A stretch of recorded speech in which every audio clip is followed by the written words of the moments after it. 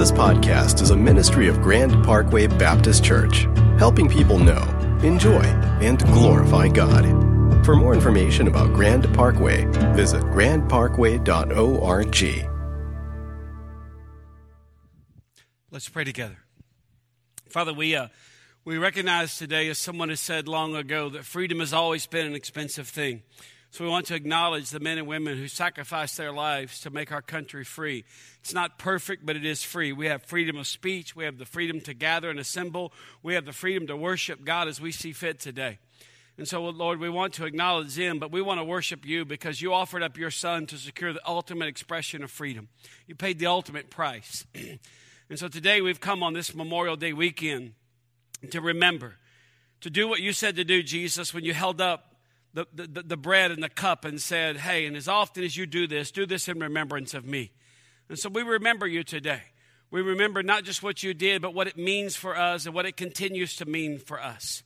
So we're mindful today and we're grateful. So we say thank you in Jesus' name. And everyone said, amen. If you got a Bible, I invite you to take it and open it up to Hebrews chapter 10. And if you're our guest this morning, let me just say welcome. Today's a little bit of a different service for us. It's our communion service. And communion for us is the whole service. We'll give you some instructions in just a minute. But let me say this right off the top. If you're a Christian, we practice open communion, which means if you're a Christian, you're welcome to come and receive and celebrate communion with us today. We'll give you some directions here in just a little bit. But what we like to do is we like to just kind of fix our thoughts around some things. So I want to read a passage out of the book of Hebrews. I'm going to read 14 verses. Now, the book of Hebrews is a book in the New Testament, and it's a comparison of the Old Testament sacrificial system and the once-for-all sacrifice of Christ. Because under the law, when you sinned, you had to bring an animal to the priest, and the priest would sacrifice the animal to cover your sins. And so, but the sacrifice of Jesus didn't cover our sins; it took sins away. And so there's a whole book in the Bible that just kind of lays these two side by side and says, see, it used to be like this, but now it's like this, okay? And that's what we're going to read about this morning, Hebrews chapter 10. What do we remember in communion? Here's things to remember in communion. Hebrews chapter 10, verse 1. For since the law was but a shadow of the good things to come instead of the true form of these realities, it can never, by the same sacrifices that are continually offered every year, make perfect those who draw near. Otherwise, would they not have ceased to be offered, since the worshipers, having once been cleansed, would no longer have any consciousness of sins? But in these sacrifices, there is a reminder of sins every year. For it is impossible for the blood of bulls and goats to take away sins. Consequently, when Christ came into the world, he said, sacrifice and offerings you have not desired, but a body you have prepared for me. In burnt offerings and sin offerings you have taken no pleasure. And then I said, behold, I come to do your will, O God, as it is written of me in the scroll of the book. When he had said above, you have neither desired nor taken pleasure in sacrifices and offerings and burnt offerings and sin offerings. These are offered according to the law. And then he added, behold, I have come to do your will. He does away with the first in order to establish the second. And by that will, we have been sanctified through the offering of the body of Jesus Christ once for all. And every priest stands daily at his service, offering repeatedly the same sacrifices, which can never take away sins. But when Christ had offered for all time a single sacrifice for sins, he sat down at the right hand of God, waiting from that time until his enemy should be made a footstool for his feet. For by a single offering he has perfected for all time those who are being sanctified. Now, I want to talk to you briefly this morning about what we remember in communion. There's three things that I think God wants us to remember before we receive the elements this morning. And the first one is simply this, is that we are forgiven. We are forgiven. He says early on in verse 3 of this passage, he says, but in these sacrifices, there is a reminder of sins every year. For it is impossible for the blood of bulls and goats to take away sins. In these sacrifices, there is a reminder of sins. But when the once-for-all sacrifice of Christ, there is a reminder that hey, your sins aren't held against you. Your sins have been paid for. They've been taken away. Let me ask a question. Did anybody in this room, you grow up as a kid going to church quite a bit? Could I see your hand? Will you hold your hand up? Well, let me ask you another question. Was there a table right here in front of the pulpit, like a wooden table, and it have some words in the front of it? It probably said this do in remembrance of me. Remember that? And when the sermon was boring, you would just read that as a little kid, this do in remembrance of me. You'd count the letters. Okay, how many letters is that? You'd hit your brother and go, what does that mean? And your brother's like, I don't know. And you try to figure out what it meant. This is what it meant. It's taken from when Christ celebrated Passover with his disciples. He holds up this bread and he says, hey, this is symbolic. This is a reminder, okay? This is my body, which is going to be offered for you, okay? And so when you do this thing, when you recognize communion, all right, we have really two major sacraments as a church. You have the Lord's Supper and baptism. He says, hey, when you do the Lord's Supper, when you practice communion, you observe communion, remember the body of Christ. And then secondly, he holds up a cup and he says, this cup, he pours wine in it, or if you're a devout Baptist, it's grape juice. And he says, we use grape juice here, okay, relax. He pours wine, he says, this cup is the new covenant in my blood. As often as you do this in remembrance of me. And when he says a new covenant, he's saying, hey, there's a new way of relating to God, not based on rules and regulations, but based on relationship. And so when I say to you, hey, you are forgiven, I just want to say it's not just Jesus didn't initiate a process that you complete through your religious determination. He did everything necessary to secure your redemption and your forgiveness, okay? He did not make you forgivable. He made you forgiven. It's past tense. And so what does that mean? Here's what that means if you're a Christian. That means past, present, and future sins have already been atoned for, have already been paid for. And so at some point you have to ask yourself, hey, if this has already been paid for, why do I still do this? Once you understand what Christ did on the cross, sin becomes the most unnecessary thing you will ever do. If you want to understand how preposterous this feels and sounds, ask yourself what you would do if you never sinned again. Some of you are like, shut up, don't talk like that. Yet the Bible says this is exactly what happens, that you're forgiven. Secondly, we're delivered. We're delivered not just from sin, but also from religious duty, from religious effort, from guilt and manipulation, from going to church where a guy gets up and just beats you with a guilt stick every Sunday, and you're like, I know, I stink, thank you. Is that in the Bible? Got it. Here's what's in the Bible. Verse 8, it says, when he said above, you have neither desired nor taken pleasure in sacrifices and offerings and burnt offerings and sin offerings. He says, behold, I've come to do your will. He does away with the first in order to establish the second. And here verse 10, and by that will we have been sanctified through the offering of the body of Jesus Christ once for all. Hear the first part of verse 10 again. And by that will we have been sanctified.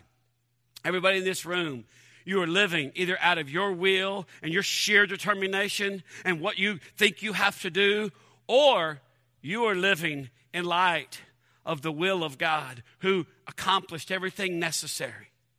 The Bible says through that will, through God's desire, through what only God can do, you've been sanctified through the offering of the body of Jesus Christ once for all. So when I say we're forgiven, okay, get that. We're delivered not just from sin, but from religious effort.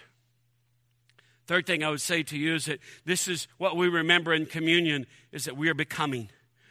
We are becoming. It's verse 14. For by a single offering he has perfected for all time those who are being sanctified. It almost sounds like a play on words.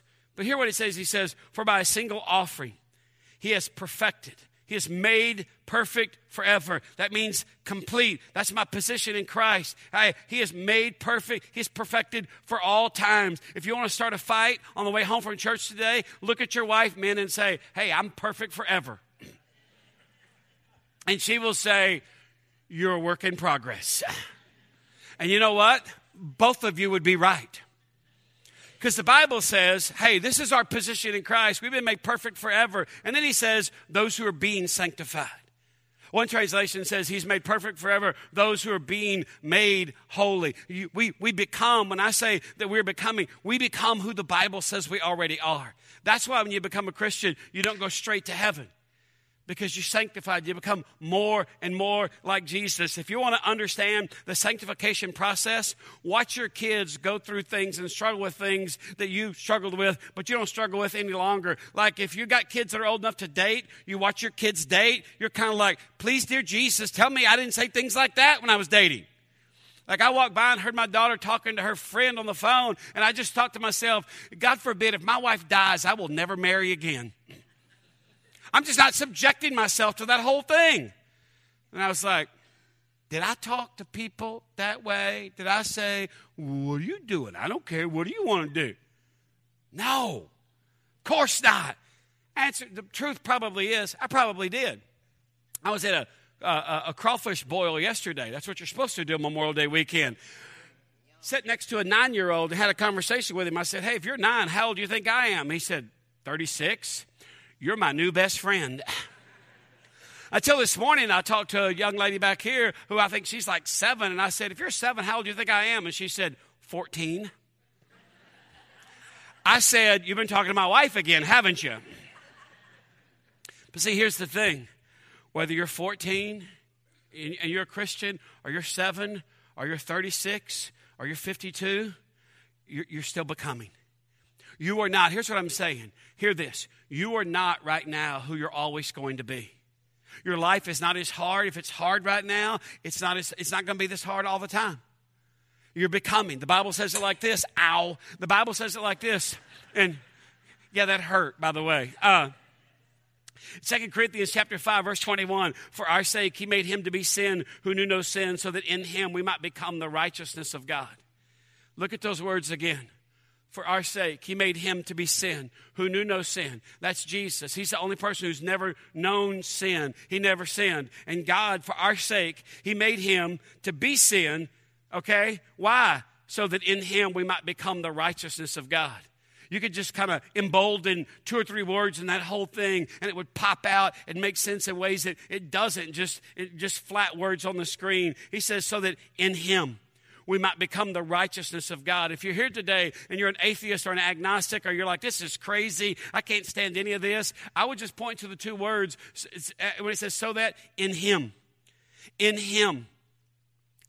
If you reject that and say, I don't believe any of that, okay, I'm not mad at you. I would just ask you this question. What is your plan for becoming righteous, right before God, if you're going to do that apart from Jesus? Because in just a moment, we'll have a time of reflection, and we'll think about what we're fixing to do. And then everybody that leaves their seats and comes to one of these 3 stations in the front or one of the 2 in the back, by leaving your seat and going to one of these stations, what you're saying is that in him is my only hope. You're demonstrating that great hymn we just sang that says, his oath, his covenant, his blood, support me in the whelming flood. When all around my soul gives way, he alone is my hope and stay. On Christ the solid rock I stand. All other ground is sinking sand. And by your coming and receiving and remembering today, what you're saying is, I ain't got a plan B. I'm all in on what Jesus did. The Bible is very subtle and yet very authoritative when it says, so that in him we might become the righteousness of God. Look at me and I'm done. Short sermon for Memorial Day, amen? Look at me. You're not just sinners saved by grace. You're the righteousness of God. That's what the Bible says. So that. See, if you want to understand the Bible, don't take it in chapters or even verses. Take it in 2-word couplets. So that. It's the purpose for which God offered up his Son. It's so that you could become who the Bible says you are. Let's think about that this morning. Let me voice a prayer. Father, we want to get our head and our heart around what the Bible says is true when it says that we're forgiven, that we're delivered, and we are becoming. We're not just waiting for heaven. We're here to become more and more like Jesus. That doesn't mean more and more religious, more and more determined, more and more angry. None of that. It means we become more and more who the Bible says we are. Because you've made perfect forever those who are being sanctified, those who are being conformed to the image of Jesus. So I pray for people that are at a low point today that they be reminded, hey, you're becoming. This is not going to be forever. So don't beat yourself up. And so, Lord, just kind of brood over your people this morning. As we think and reflect, as we ask and we listen, and we come and remember. We do all this in Jesus' name. Amen. Now, one of the things that the Bible does is it gives us instructions on how to do this. And one of the things he says, hey, when you get ready, he said, you need to come to this. Spend some time reflecting and thinking about your life against the backdrop of the body of Christ. You belong to the church. If you're a believer, you're part of something bigger than yourself. And it's not Grand Parkway, it's the church, capital C.